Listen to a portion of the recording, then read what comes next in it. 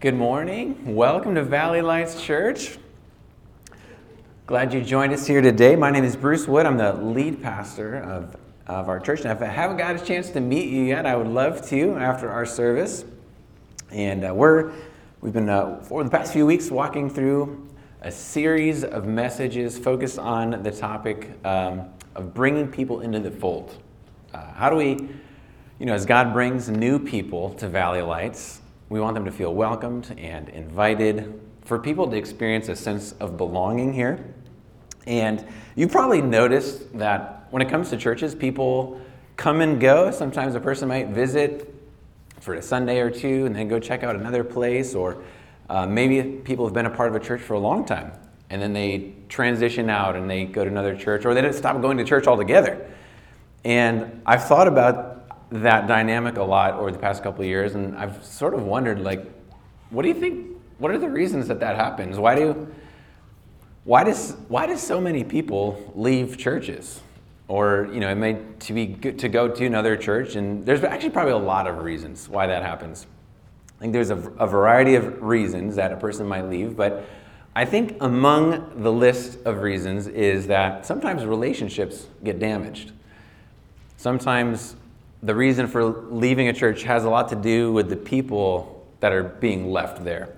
And maybe a hope of going to a place where you can find different relationships or different kinds of people. And I was thinking about this dynamic a little bit, and I thought, man, if a person went to a church and they experienced really healthy, satisfying relationships, like at church, you're like, the people here, these are really meaningful friendships to me. I think it would be really hard to get a person to leave if that was the case. Why would you go anywhere else? What would be the reasons that you would leave? If you're like, no, I love these people. It'd have to be some real extreme situation to get a person to leave a place of really healthy relationships. And then I began to wonder, man, where can you even go to find satisfying relationships? And you're like, okay, well, I'll turn to my family, like my extended family. You're like, okay, I got some, there's a mixed bag there. There's some positive ones and some negative ones, all right? Not always the most reliable. All right, where else can I go to find satisfying relationships? My workplace? You're like, yeah, for sure not there. Or like, no, like, yeah, there's a guy, there's a buddy, I have a coworker. Maybe that's a mixed bag too. Like, man, everywhere you go in life, you're like, where can I find a true sense of belonging and goodwill where things are healthy and I really enjoy the people that I spend time with? Well, according to the Bible, relationships are very crucial for our lives. You can try to make it through life without good relationships, but that's not what God intends. That's not actually how He made reality to work. So you've got different levels of relationships. You may have some acquaintances. Acquaintance is just basically somebody I know. Then you may have a friend. And a good definition of friend is somebody who intends your good. A friend is somebody that's going to work towards you experiencing good. An enemy is somebody who works for your downfall. They would like to see negative things or bad things happen in your life. And there are some friends who are really enemies because they're working towards your downfall. But I think if we look at the Bible, here's a few principles that kind of help us, in a way, think about relationships from a biblical perspective. In Genesis 2:18, it says, "Then the Lord God said, 'It's not good for the man to be alone. I'll make a helper corresponding to him.'" So the first person that God makes after Adam is, He makes a wife. Out of the wife, though, then comes children, more relationships, and out of their children becomes community. And really what happens is this development, God's design, is the development of civilizations and societies and people living and operating and working together. And it starts with God saying it's not good for man to be alone. You probably, sometimes you see movies or these pictures of people of the real hardened loner. Just the guy who's just out by himself. He just wakes up in his bed and he works out, and then he goes and does some heroic, adventurous things. Or whoever the character is, this person, there's this self-sufficient perspective. In real life, if there's a person that lives that way, the loner, a person is actually hurting on the inside because of relationships. It's not supposed to be that way. We really need the help of other people that we can find in the context of relationships. We just need help from others. Ecclesiastes 4 talks about this. It says, 2 are better than 1 because they have a good reward for their efforts. If either falls, his companion can lift him up, but pity the one who falls without another to lift him up. There's nobody there. I'm struggling. I'm stumbling. Man, I am really suffering in life, and there's just nobody there. What a pity that is. It says also, if 2 lie down together, they can keep warm. How can one person alone keep warm? If someone overpowers one person, 2 can resist him. Actually, a cord of 3 strands is not easily broken. You got 2 people that are there to support you. Man, that's even big. There's a lot of strength there. We have much greater strength in life out of relationships. God puts people around us, and he intends for others to be a help to us. So if you're going through hard times, if you're going through hard times right now, you need the support that the right people can give. So because of this dynamic, God made us for relationships, and we really need them. An unfriendly person has really poor judgment. To be unfriendly and the loner or isolated, Proverbs 18:1 says, the one who isolates himself pursues selfish desires. He rebels against all sound wisdom. Why do people isolate themselves? Of course, we all have to be around people. We live in a very populated city, and you have a job probably, and you have to interact with people, but you can still relationally isolate yourself. You can be insulated from, everything can just be surface or just transactional relationships, surfacey, never go any deep. Why do people live in that kind of isolation? It says if whenever we do this, and I would say at times always a pull for us to do this, it's really foolish. It says he rebels against all sound wisdom, meaning it's stupid. It's really dumb when it comes to handling real life for us to isolate ourselves from other people on any significant level. It's because trouble always strikes. You will walk through trouble, and we need others. So to isolate is very foolish. A person who thinks, no, I'm good. I'm self-sufficient. I don't need to go deep with anybody. I don't need anybody to help me. I don't need anybody. I'm just going to keep doing my thing my way. According to this verse, that's very foolish. Also, if that's the track a person is running on, they miss out on this great reality, which is that friendships can bring tremendous joy to our hearts. One of the greatest joys in life is friendship. If you were to look back over your own life, think about the most extreme moments or times, probably some of the greatest hurts that you remember in your life probably relate to relationships. And probably the greatest joys that you can think of relate to relationships. It's people. It's time with people. Experiences with people. And if you look into the future, if you try to anticipate what's going to happen, probably some of the biggest problems you're going to have are going to be with people. And there may be other big problematic things in your life, like maybe your health comes apart. But even in those things, you're still connected with people, and just it creates tension or problem. There's just ways that we need to work through people, but when relationships are done rightly, it can bring so much joy. Proverbs 27:9 says, oil and incense bring joy to the heart, and the sweetness of a friend is better than self-counsel. When it talks about oil and incense, it's just, imagine delightful settings. And you're in a place with nice music, and there's just sweet smells. There's like a calming ambiance. Imagine a place that's just delightful to be in. This is saying, even in the most relaxing or enjoyable contexts, it's really the people and the friendships that take the sweetness in life to a whole nother level. It's because people can express deep care for us, they can be there for us, they can walk with us in a way that is so much more enjoyable and pleasing. And if there's times of struggle, maybe you've had a relationship where there's been a lot of struggle and conflict and difficulty. If you can get to a point where you resolve it, oh man, imagine the sweetness on the other side of the resolution. Actually, the sweetness after the conflict is even better than where the relationship was before. There is such a joy in the relationships that God gives us. So friendships and relationships are intended to be a strength and a help to us. We really need it. Romantic relationships will be a subcategory of this, a way that this brings delight to life. And when you begin to follow Jesus, all of a sudden you have new relationships to consider. Before you followed Jesus, you're maybe working and going to school or relating to family, but now there's a whole group of church people that are in your life as well, and there's new relationships to consider when you join a church.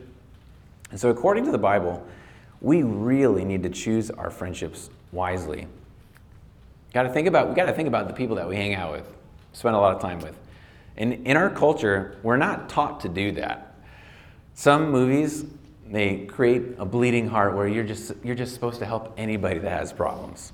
Or in other movies, you find that there's this true group of adventurers that you'll do life with. And actually, according to the Bible, we really need to pick the people carefully who are going to get close to our hearts. There's lots of people that you have to relate to and you come across. But as far as the people that we let into a close circle, that has to be very carefully picked. Proverbs 27:17, iron sharpens iron, and one person sharpens another. Imagine the way that a file is used to sharpen a knife. The file makes an impact on the knife. So as we rub against people close to us, they shape us. They actually shape who we are and what we say, even the way we talk, maybe the way we laugh, the way we think about things, our perspective. So people can shape us for good or for evil. In Proverbs it says also, the righteous choose their friends carefully, but the way of the wicked leads them astray. So that word carefully, it means I'm going to be cautious. As I relate to people and as we hang out and our friendships deepen, I'm going to be cautious. Not unfriendly. I don't need to be unfriendly, but man, I gotta think about who I'm letting get close to me. Proverbs 13:20. I love this verse. The one who walks with the wise becomes wise, but a companion of fools suffers harm. Have you ever joined a group of fools and then you got harmed in the process? I have. There have been times when a group of guys doing some things and I should have just let the fools go on their way. And I joined in and I got damaged as a result. If I were to make a consistent pattern being around the wrong people, man, or maybe I see these are some people and they're headed in a direction that I can see they're headed for trouble. What I need to do is I need to pull my heart back from them. I can be an acquaintance. I can be kind of like a loose buddy or just kind of check in every once in a while. But this idea of walking with people or being a companion, really the word companion means grazing buddy. like sheep or cows that are out, they're just out there hanging in the pasture, just eating together, rubbing next to each other, mingling. So we carefully select these. In the New Testament, it also says, do not be deceived. Bad company corrupts good morals. I think it's important to notice this because apparently we can be deceived. Apparently we can think like, no, they're not going to affect me. Like, no, they're okay. Like, no, I'm strong enough. Or I'm going to influence them. No, don't be deceived. Bad company corrupts good morals. And we tend to be taught from society that this whole area of friendships, you don't have to think that carefully about. The way the media and the society portrays is that friendships just happen. Love just happens. If you watch movies, you just think you're just walking along and then boom, like love. Oh man, there's a relationship here. And then the movie goes on. Or I'm walking along and then boom, there's a new friend. Oh, all right, let's do this adventure together. And that's what it feels like it should be happening. But no, biblically, we evaluate. Like slow down, watch our hearts, and carefully think about who's in our life. We hook up our lives with people who are heading in the right direction. Sometimes it's less convenient, sometimes it requires more work, but the right people can help us avoid being pulled in the wrong direction. So let me give you a few more relationship insights. And when I do this, there's maybe some fill in the blanks you can use to think through some of your own experiences, but maybe bring to mind a few relationships in your life right now, some people that are maybe like closer to your heart. Bring a few people to mind. Could be friends or family members. And then kind of as you have these people in mind, run through some of these things that we get from the Bible. The first thing is that relationships ought to be mutually beneficial. So you and the other person ought to be benefiting from the fact that you have a relationship together. And you would think this would be obvious. Like this should always happen, right? But many times this idea gets left in the dust. People ought to find that the relationship is benefiting both sides. And whether it's a friendship or you're a neighbor or even if it's guy-girl relationships, sometimes it just ends up benefiting one person at the expense of the other. Well, that always leads to separation. That always leads to distance. Like that, how long can that last if only one person's receiving benefit? Philippians 2 says, "Do nothing out of selfish ambition or vain conceit, but in humility consider others better than yourselves. Each of you should look not only to your own interests, but also to the interests of others." So we have to look. The person that we're relating to, it's really, really easy to think like, what's in it for me? All right, what am I hoping to do? What do I want? What do they want? What's good for them at the expense of me? When a relationship gets one-sided, this happens really easily, then only one person benefits and then trouble begins. And I actually talked a little bit more about what kind of trouble begins last week. We did a whole message called Avoiding Relationship Killers. And so there's some things that we do in relationships that can effectively start putting a knife in the friendships or the relationships we have. I encourage you to listen to that. Another thing about relationships is that they should have an atmosphere of freedom in them. People should have the choice to relate or not, to deepen the relationship or not.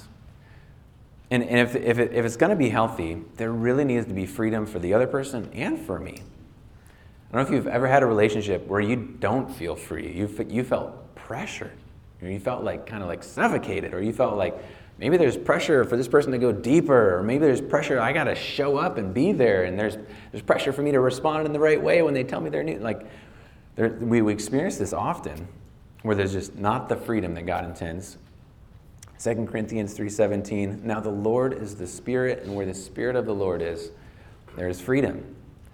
So if a relationship truly is pleasing to God, and God is in it, there ought to be a sense of freedom for each person. They're just move, like ease of movement. Like I can relate, I can show up, or I can not show up, or we can talk, and I just can feel like I can express myself normally. That ought to be there. Ecclesiastes says, "I find more bitter than death the woman who is a trap, her heart a net, and her hands chains. The one who pleases God will escape her, but the sinner will be captured by her." This is describing when a person feels grabbed by a person and then held down. And if this is happening, you feel smothered. You feel trapped. Can't get away. Galatians 5:1 also says, "For freedom Christ set us free. Stand firm then and don't submit again to a yoke of slavery." So if you ever get into a relationship and the freedom begins to evaporate and you feel some bondage, it's a signal that something's unhealthy there. We need to give people space and air and freedom. This ties to another relationship killer we looked at last week as well. Another thing about relationships that may not come naturally is that relationships require investment. So they require time, energy, and even emotion. And the deeper the relationship, the greater the investment. So if you're gonna have any kind of like healthy relationship, you're gonna have to spend some time. I'm gonna have to spend some money. I'm gonna have to spend some of my emotions, or I'll have to spend some of my words. You know, each day I've got like a certain amount of words that I use, and then when I use up, I'm like done. I want to be out. Like I'm in bed and like no words are. No, I gotta spend myself. I have all kinds of different resources, and if this relationship is gonna go, I gotta be willing to make the deposits. Earlier in my marriage, we had some struggles, and a mentor told me that it seemed obvious to him that we didn't have adequate time to talk. And he's like, you need to make sure that you're carving out time to talk every day. I was like, every day? Isn't that a little excessive? Like, my goodness, that's like, I'm feeling smothered every day. He's like, no, every day you need to have different kinds of conversation, actually. You need to talk about business stuff, you need to talk about your heart. I'm like, oh my goodness, like this sounds draining. Most women, I think, are aware of this principle. Relationships require investment. And they require my research. For some guys, this is a revelation. Guys tend to move through life objectively, and a relationship starts forming, this issue of okay, now I have to give my attention and put deposits. It can feel like a big surprise. And so the deeper the relationship, this is, marriage, but also friendships as well, but the deeper the relationship, the greater the investment that needs to be made, the greater the deposits and the sacrifices. I realized there was a book that helped me think about the amount of energy required in marriage. Specifically, this is a relationship that's unlike all the others. It's the deepest, and marriage requires an enormous amount of energy. And imagine like your vehicle is the most gas inefficient vehicle that you could buy, like a giant truck or like a Humvee, and feels like you just imagine just driving that everywhere. And you never turn it off. You just leave it running all the time. It's in the driveway, it's just running. And all the time, it's just guzzling gas. That, to me, it was like a picture of how much of my resources just need to go into this relationship for it to be healthy. It just is. It consumes. Or like imagine how much energy is required to get a space shuttle into space. It just burns up energy. For this relationship to go well, I need to be ready to burn up and just use and pour tons of energy and investment and resources into that relationship. So you have different levels of friendships. If you want some good friendships, you want things to go well with people, it's going to affect your wallet. It's going to affect your energy. It's going to take emotional resources out of you. You're like, I feel drained. That's what it takes. For some people, some of you here, you could see 100 of your friends in a 1 hour space and you feel refreshed and pumped up. Others of you can only handle one person over an hour, and even that drains you. And either way, whatever your personality, we are required to make an investment into people and to the relationship. Also, relationships require commitment to another's best. This one is very crucial. This is another one that seems really obvious, but somehow gets left in the dust so easily. Like, we are commanded to love people. I need to be thinking about what is the thing, this person that I'm relating to, what is their best? What is best for them? Matthew 22 talks about when someone asks Jesus, Jesus, what's the most important commandment? And he says, this is the greatest, most important command. And he talks about loving the Lord your God with all your heart, your soul, and your mind. But he threw another one in there. Jesus didn't just let him off the hook with the God one. There's this other one. He says the second is like it. Love your neighbor as yourself. All the law and the prophets depend on these two commands. It's kind of like two sides of a coin. The way we love God wholeheartedly, the way we love people, really in a way that we're committed to what's good for them. Love in the biblical sense doesn't mean emotions. It means commitment. We're so ingrained and trained to believe that love has like this emotional component, and that the emotion kind of leads me around, and I'll invest if I feel good about it, and if I don't feel good about it, I'm not going there. Like, why would I do that? No, but love really is a commitment. It means I'm committed to doing what's best for them, and I'll do it because that's right, no matter how I feel, and especially when I feel the opposite. This is agape love, the Greek word agape. It's love that sacrifices for the other person, and it doesn't matter if the emotions are there or not. So if I'm going to enter a relationship, I need to think about what's best for them. Also, this comes up again in Matthew 7:12. So therefore, whatever you want others to do for you, do also the same for them. For this is the law and the prophets, the whole Old Testament. Jesus boils it down really succinctly. Some people call this the golden rule. Or like, again, in Luke 6, he says, just as you want others to do for you, do the same for them. So if you're wondering, like, how do I handle this relationship? Or what do I do for this person? Or like, man, there's a struggle here. What should I do? Well, ask yourself, what would I want? What would I like to be done for me? And if you do that, you'll be pretty well on target. You can actually cover a lot of bases with just answering that question. This issue of commitment is so important. What we really do is we get tempted to try to take things from people rather than to be a giver. We're looking kind of like so easily, we evaluate our relationships like, all right, what can that person do for me? Okay, I like that, I like them, or I love spending time with them. Like, do they have things that I want? Or we have this filter, what's in it for me? It's like almost, it feels impossible to take that filter off. So we end up often being a taker rather than a giver. This can happen in romantic relationships. They get all worked up and really want to be with a certain person, and then we can get jealous. I don't want them to be around other certain people because then they might have experiences that deprive me from what I'm wanting, or we can be very demanding with people. They're not meeting my needs. I need them to meet my needs. In reality, Jesus says, no, my job is to express love by serving them and letting God take care of my needs. So being committed to another person's best is not necessarily always what they want.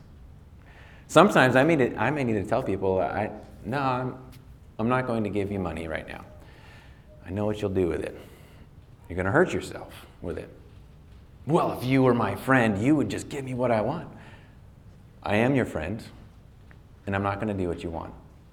Sometimes the best for another person is not doing the thing that they want.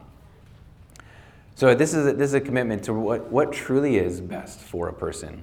Before God, as I stand before him, like, I really want to show genuine, agape, unconditional love for this person, and really what's their best. Another thing about relationships is that they require trust. Proverbs 19:22 says, what is desired in a man is steadfast love, unfailing love. Really, really what we want, down underneath it all, we want people to care for us, to express goodwill to us. We want real, genuine people who will be there for us. And this is really hard to find. This is why it says this is what is desired in a man. You know, in all of our hearts, this meaning term for people, men and women, we all want this. We want to be treated considerately and faithfully. But relationships require trust, and oftentimes we experience the opposite. And so it's very easy to go into relationships feeling guarded. There's actually a certain amount of that's normal. Some of us have been really badly damaged in the past, and so we're highly guarded around new people. Others, maybe you've had better experiences and you may not be as guarded. It's not wrong to be guarded. It actually can be smart at a certain level, because not everyone in the world is out for your best, and so we need to carefully see what people are like. But how do you build trust in a relationship? How does that happen? You know, with no trust, you can't do anything. You can't relate. It's all surface. So how do you build trust? Well, you got two people. It starts with two people who don't know each other, and then one person takes a little risk, and then they're not harmed. It goes okay. Like, they take a little risk by opening up or expressing themselves or sharing or giving a little bit. They take a little risk and they're not harmed. Okay, so then I begin to actually trust this person a little bit more. So then they take a greater risk. They're not harmed. So I have more trust.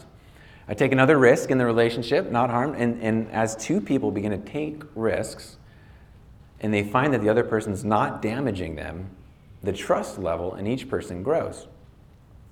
So risk, the kind of risks that we take with people is opening up. It's exposing more of my heart. It's really sharing my true thoughts. I'm getting more personal with you. Also, it's a way that we also express care for people. It's kind of risky sometimes to just actually give and serve them genuinely. So if you want a friend, if you want friendships that a little more meaningful, richer, bring that joy and delight in life, you'll have to take new steps of risk to make it grow deeper. If you want to remain totally protected, no risk, that term is isolation. You can be around people, but you're isolated. You cannot have relationships without risk. You cannot have love without risk. I think it's because no one can ever prove their love to you. People can prove that they don't love you. That's really easy to do. I can do all kinds of damaging things in just a few seconds.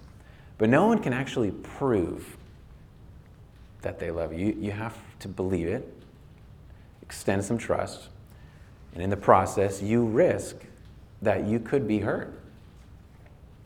And this is how trust grows. It truly is essential for relationships.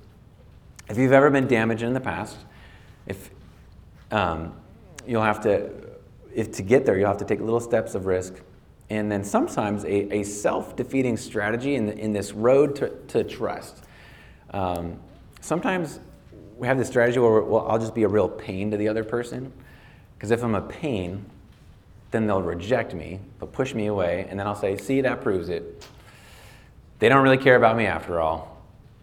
Like, forget that I was being like obnoxious and like stiff-arming them and being a pain, but like, no, they're not faithful. They just rejected me. They want to be away from me. This is a way to stay risk-free and also relationship-free. So the question for you is, are you willing to take a step of risk and open yourself to the possibility of being hurt? I don't mean, just as soon as you meet somebody, boom, dump your whole heart on the table at the first encounter and say, accept me or reject me. That would be foolish. Take steps. I would say even a Sunday morning like this is full of risks for newer people. When you walk through those doors, maybe if you're brand new, it's on your mind like, how am I going to be accepted? How will people treat me? It's kind of risky. It's risky going to a new place, especially if you know nobody. If I say, even if a new person says hello, that's kind of risky. It's a small risk, but it's a risk. Like, what, will they smile back? Will they be scowl? I don't really know. So all relationships require risk and taking steps towards trust. Another aspect is that relationships have two key ingredients, love and faithfulness. If you want a good reputation over the years, and you want people in your life to look at you with favor, you've earned respect, and there's a commonality. There's these two things that are required, love and faithfulness. It says, let love and faithfulness never leave you. Bind them around your neck, make it permanent. Put it chain it around you, write them on the tablet of your heart. Never, ever, ever let these things go, love and faithfulness. Then you will win favor and a good name in the sight of God and people. Man. The word love here is a Hebrew word that especially means kindness and loyalty. There's a lot of situations where I could say something cutting, I could be sarcastic, I could be contradictory, or I could just provoke. But no, to just always have love. I mean, I'm all those options in front of me, and instead of doing those things, I'm going to say things that are kind. So it usually has to be a pretty chosen thing that we do with the Lord's help, with the help of the Holy Spirit. Faithfulness, that word right there, it means reliability. If a relationship has this kind of faithfulness, it means that you can lean against it and it won't move. You can stand on it and it's not going to collapse. The person is there, they are firm, they're solid. We want relationships with people like that. We want reliable. I want to be able to know that I can lean on you, and when I need help, you'll be there and you won't fall through. With you, I can trust you with secrets. You'll be reliable. How you handle my reputation in front of other people. If there's needs that I need, you'll be there. I can count on you. Love and faithfulness, those two things are what gain favor. This is how we can be well thought of in a group of people even.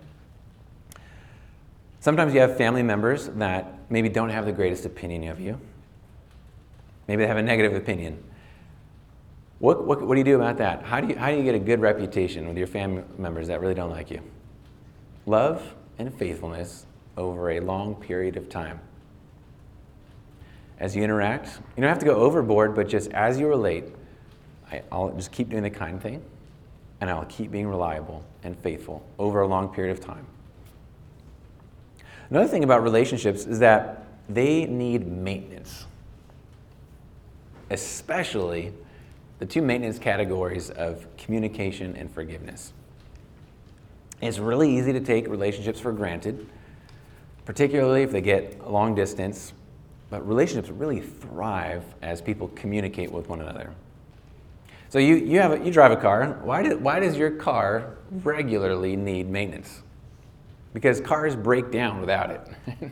Relationships break down without the right maintenance, which means we're going to have to do forgiveness again and again, kind of like an oil change, but maybe even more frequent than an oil change. Like this thing of forgiveness, I'm going to have to do it again and again and again. I'm going to have to take care of this relationship well. In a real relationship, people get hurt. All right? So that's life, right? Hopefully, maybe we can agree about this. If you're going to have a relationship, you're going to get hurt. They're going to get hurt. It's not the end of the world. That's what happens. Because people get hurt because we're close. We're relating together all the time. And I'm still a really big sinner. And so as I relate to you, that means the more I relate to you, the greater the chances of me hurting you are going way up. I spend more time with you. It's because we're close. So people close together in a crowd are the ones that step on each other, not the person across the auditorium. I'm not even near you. I'm not that offended by you, way over there. But people who work together, man, if you work together with somebody 40, 60, 80 hours a week, why do you get offended and struggle? It's because we're together. This is a normal fact of humanity. We do things wrong to each other. Sometimes it's on purpose, and sometimes it's not even intentional. But we offend people. I offend people. But what we do, though, is we address it, and we repair it. We do the maintenance that's required. And so I go into life with this expectation that things are going to break down, and it will require attention. And so we get it cleared up. Proverbs 16:6 says, through love and faithfulness, those two words again, through love and faithfulness, sin is atoned for. Through the fear of the Lord, evil is avoided. So when you blow it in a relationship, let's say you really did. You damaged some things here. How do you put it back together? How do you rebuild trust? Just love and faithfulness over time. Choosing kindness, that love, that's a real kind love in the reliability of being faithful. When we violate trust and we hurt somebody, how long does it take to put the relationship back together? If you have broken trust, how long does it take? As long as it takes. It might take, I don't know. It's going to take time. How long do I have to do love and faithfulness? As long as it takes. It's going to take time. And one of the ways that we do this is I just say, I wronged you, and what I did or what I said, it was wrong, and I'm sorry. Will you forgive me? Not, well, if I offended you, would you forgive me? Which basically is like only a small person would be offended by what I did. But in case you're that small, would you please forgive me? No. When I say I was wrong, that's a totally different feel to it. Sometimes we want to skip over that. Forgive me. I just throw it out casually. Oh, sorry. The not sorry part of sorry is, often there. No, I was wrong. And if you're not sure, if you got a relationship and you actually don't really know if the person's offended or not, you're like, it kind of feels different. And now I'm kind of like second guessing things. You ever been there? Well, if that's the case, go explore and ask, hey, It feels a little different. I just wanted to find out, is there anything I've done wrong or anything that I've done to offend you? I'd really want to make sure that we're clear. And if they say, no, yeah, we're totally good, you can go on your way. Or if there was, it can be addressed. It can be repaired. That's really better than wondering and wondering and wondering, and I don't know, and reading into things and getting all insecure and then putting distance. What good is that? Normally in the world, I've talked a lot about trust over the past few minutes, but normally in the world, what happens is we violate a relationship. We do wrong. We break trust, and then we just abandon the relationship. Because, man, I never want to see them again. Like, I broke trust. Like, I'm so embarrassed. I feel humiliated. Or, like, it wasn't me. Like, it's just easier. It's better. It just feels right thing. Just leave it. I'm going to just abandon it. And then you look back and you've got a trail of broken, damaged relationships. And actually no currently good ones in the moment either. What we need to do is just swallow our pride and ask for forgiveness. In church, there is room for you to make mistakes. And there's room for you to do things wrong. And there's room for you to offend people, and there's room for you to sin. If we blow it, though, we'll put it back together. We'll address it. We'll deal with it. God never intends that we just rake ourselves over the coals of shame and guilt and just stay there. No, God gives us freedom to deal with things. So since all of our relationships run on trust, or at least the ones that have any quality to them, the last thing you want to do is violate trust, because it is so hard to get back. How long does it take to damage trust? Like on average? Seconds, maybe? How long does it take to rebuild trust? Days, weeks, years. And you know what? If you go into it and you think, I'll do what it takes as long as it takes, there can be a tremendous growth and peace and development that grows, health that grows over time. Trust can be regained. It really can. And then last thing about relationships is that they're going to reveal some new things about you. You might have some people reflect things back to you that you didn't know about yourself. Oh my goodness, this is kind of uncomfortable. This is maybe a reason to avoid relationships. I don't want anyone telling me anything. So there's this diagram on your chart and also on this handout here. Some people call this the Johari window. But there's if you imagine these 4 quadrants, like a 4-pane window, there are some things, top left quadrant, there's some things in my life that are known to me, I know about myself, and other people know them about me. I know and you know things about me. Next quadrant over, to the right, there's some things that I know about me and you don't know. And I'm not telling. No, there's some things that you don't know. No, but bottom left, there's things that I don't know about me and other people know them about me. So now this is an interesting thing where I might be totally blind and unaware and everyone else can see it. Or at least maybe a handful of the people closer to me. They know and they can see it. And they know the way I react, and so they're not going to tell me this thing that could really help. It's really unpleasant to find these things out. This happened for me years ago. So I started hearing people say that they didn't know what I was thinking. Like, I was really quiet, kept to myself a lot, didn't volunteer that much in conversations, and started with Erin telling me her sisters just said, like, yeah, they feel like they can't read you. They don't know what you're thinking. And later on, another person said, a guy told me, he's like, I can tell you kind of live with your cards pretty close to your chest. And this comment kept coming back to me. And at first, I was okay with it because I thought, like, yeah, I'm like mysterious. That's right. Keep you guessing. But then the comment kept coming, though, and I realized what was happening is that people felt uneasy around me. And my silence made people feel guarded and unsure about the relationship. Like, what is he thinking? He's probably thinking bad things. Like, what is it? I can't read his face. I can't read his actions. And then the result, what I didn't see was this way of relating meant I had a lot of shallow relationships. People wouldn't go deep. They wouldn't. That thing of like extending trust, that wasn't happening because they didn't know what was in me. So this was a category. Other people knew about it. I didn't know about it. So I had to just start working on expressing myself more, like just sharing and volunteering. And one person said, like, yeah, and smile a little bit more would be good too. Like, oh, okay, I can. All right, there you go. I'll smile. Use words. I'm like, oh, more words. I got to talk more.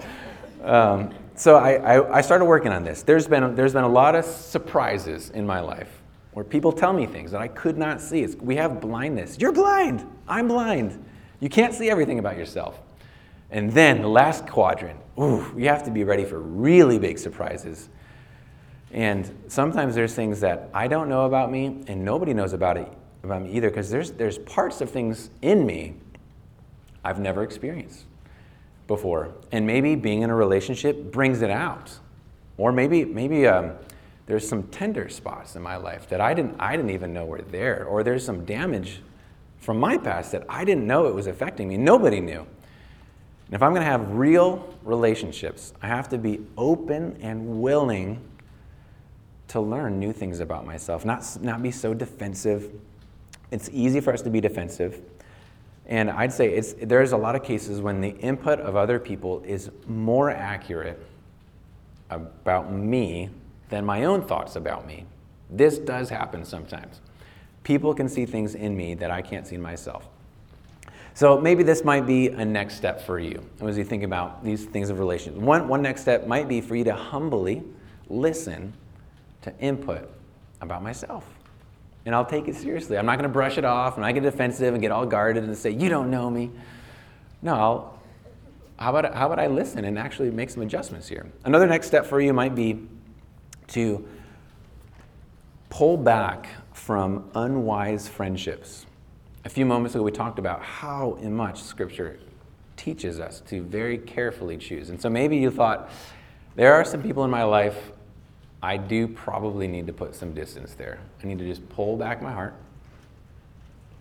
Not out of, anger or meanness, but no, the time is kind of leading me in a bad direction that I don't really want to go.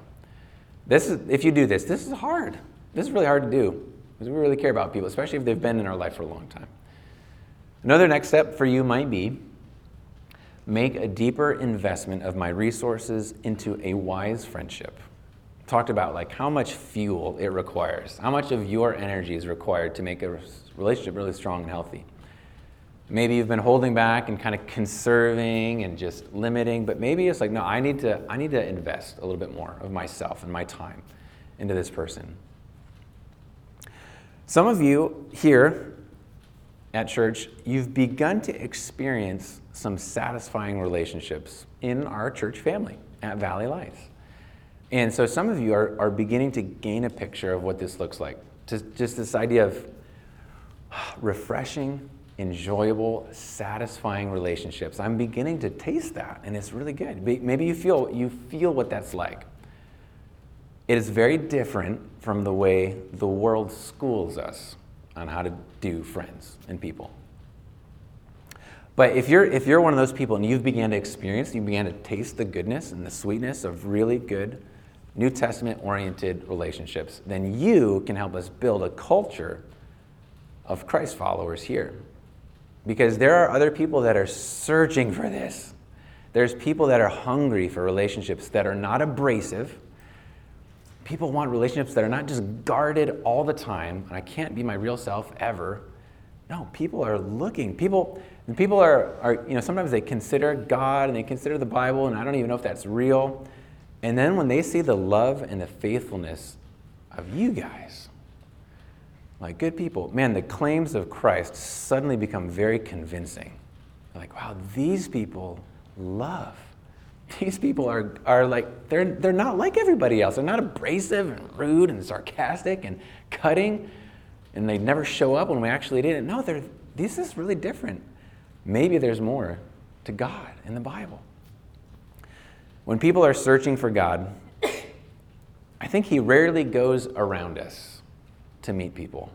I think God usually shows Himself through us. God is going to show Himself to unbelieving people through you. That's an incredible privilege. So you can help us. If you're on the team, help us. Help us by investing in others. If you're on the newer side to our church or our family, and maybe you're a little bit less connected, we're a church that's smaller. There's a lot of churches that are bigger in our city, and we preach the Bible. We preach the gospel of Jesus Christ, the good news. There's a lot of churches in this city that do that. And there's a lot of churches that do that, and they have a lot more programs and things to offer, and events and groups and all this. We don't have as much of the structure and the scaffolding of all the programs. We're smaller. The thing that we do have to offer, though, besides the gospel, is relationships. It's one thing that we can do really well, because you don't have to have a big building and a lot of programs. You just need to have people that want to be with people. And so if you're newer and you want satisfying relationships, I really believe you can find it here. If you do this next step of taking a risky step toward trust. Maybe that's you. Of all these things, you're like, that's the one that I need to do, is I just need to begin to open up a little bit more. Just be willing to trust a little bit and see if I get hurt. I hope this has been helpful. Let me close us in prayer. Father, thank you for this time together this morning, for your word, for all of the things that you said in the Old and the New Testament, that Jesus, you said and taught us, in the way that we can get a really clear picture of what it means to relate to people in a healthy way. And I am so grateful for the joy and the refreshment we can experience when we walk in obedience to your word. Help us to build a kind of culture, a kind of family that is very pleasing to you. And would you use our group to lead more people to faith in Jesus Christ? It's in his name we pray. Amen. Amen. Hey, thanks, Bruce. As we wrap up this morning, pull out that connecting card one more time. If there's anything else that you need to fill out, go ahead and do that. We'll have our team come by in just a second.